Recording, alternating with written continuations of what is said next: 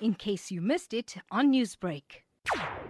One word is just amazing. Wow! It was from the moment we opened. There was rows and rows of people that want to come in and experience the whole cannabis environment. It's really a situation that it was from day one. It was packed with people wanting to know more about cannabis.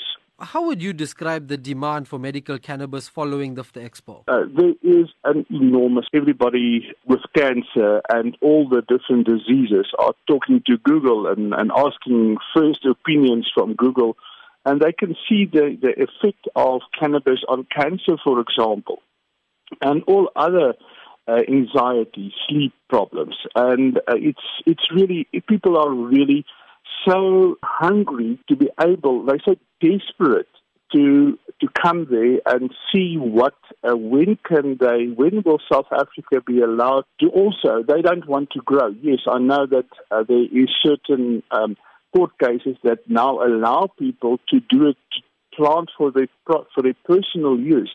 But people don't want to plant, they want to just buy medicine, and we are withholding that from people. I had people with cancer. I promise you, you can see the tears in their eyes. They just need something. They're so desperate. While there was no actual cannabis at the expo, a stigma still exists whenever somebody mentions the drug. Was this an issue at the weekend? Not at all. I think, yes, there will be a percentage of people out there that will always have a problem with cannabis or with dagga because of something, maybe a child that misused the product. I don't see no one there came to for example, demonstrate and say, but listen, we need to stop cannabis or anything. The whole Cannabis Expo was just so amazing.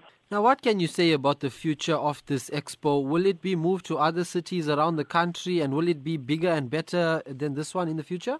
It's an absolute yes.